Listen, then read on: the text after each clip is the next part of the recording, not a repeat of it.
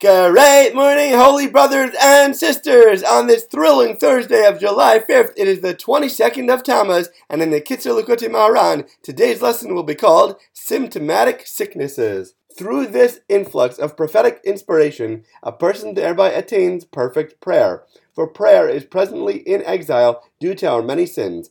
Prayer is something extremely exalted, yet people make light of it, and when they stand up to pray, they merely desire to get it over with. However, through the perfect fear and awe of God, which is reached by rectifying the three cravings, until one thereby merits to draw an influx of prophetic inspiration, even though there is no one today who would actually prophesy, prayer is nonetheless redeemed from its exile. Then prayer reaches its ultimate perfection and is like prophecy, which is the word of God.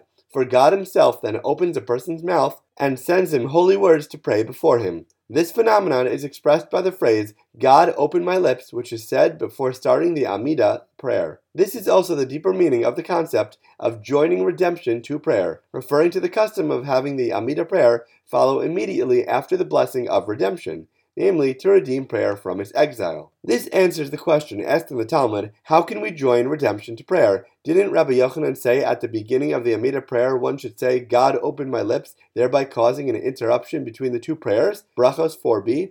The Talmud responds there by saying that since the sages enacted that we say this phrase, it is like one long prayer. The teaching of this lesson explains the reason why this phrase is not considered an interruption at all, since the whole idea underlying redemption being joined to prayer is that one's prayer should be the word of God, and this very idea is expressed by the phrase, God open my lips. Since we are all portions of God, when we express ourselves properly, it is God's speech that emanates from us. Our words are prophetic in that it causes reality to become that way. When prayer is released and redeemed from its exile, treatment by healers and doctors then becomes totally unnecessary, since it will be possible to be healed by whatever one eats, even by bread and water, just as a person would be cured by medicines. We must always recognize and remember that it is not any actual medication, treatment, or doctor that provides healing. It is always only Hashem, and he works in ways to keep himself hidden. Sometimes an illness is latent within a person and it does not reveal itself. Then no healer or doctor can possibly cure it because they do not even know that the illness is there. But when a person merits to rectify the three evil cravings and to attain perfect fear and awe of God and perfect prayer, he can be healed even when the illness has not yet surfaced. He is cured of his illness even before it sprouts within him, and he will not be affected by the illness at all. Eastern medicine, like everything else in the world that lasts, is rooted in Torah values. Instead of waiting to cure something after one is showing signs and symptoms of sickness, it is best to be proactive by taking care of whatever we can before problems develop. Don't delay, do teshuvah today. As always, thank you so much for learning together. If you enjoyed this lesson, please remember to like, comment, share, and borrow.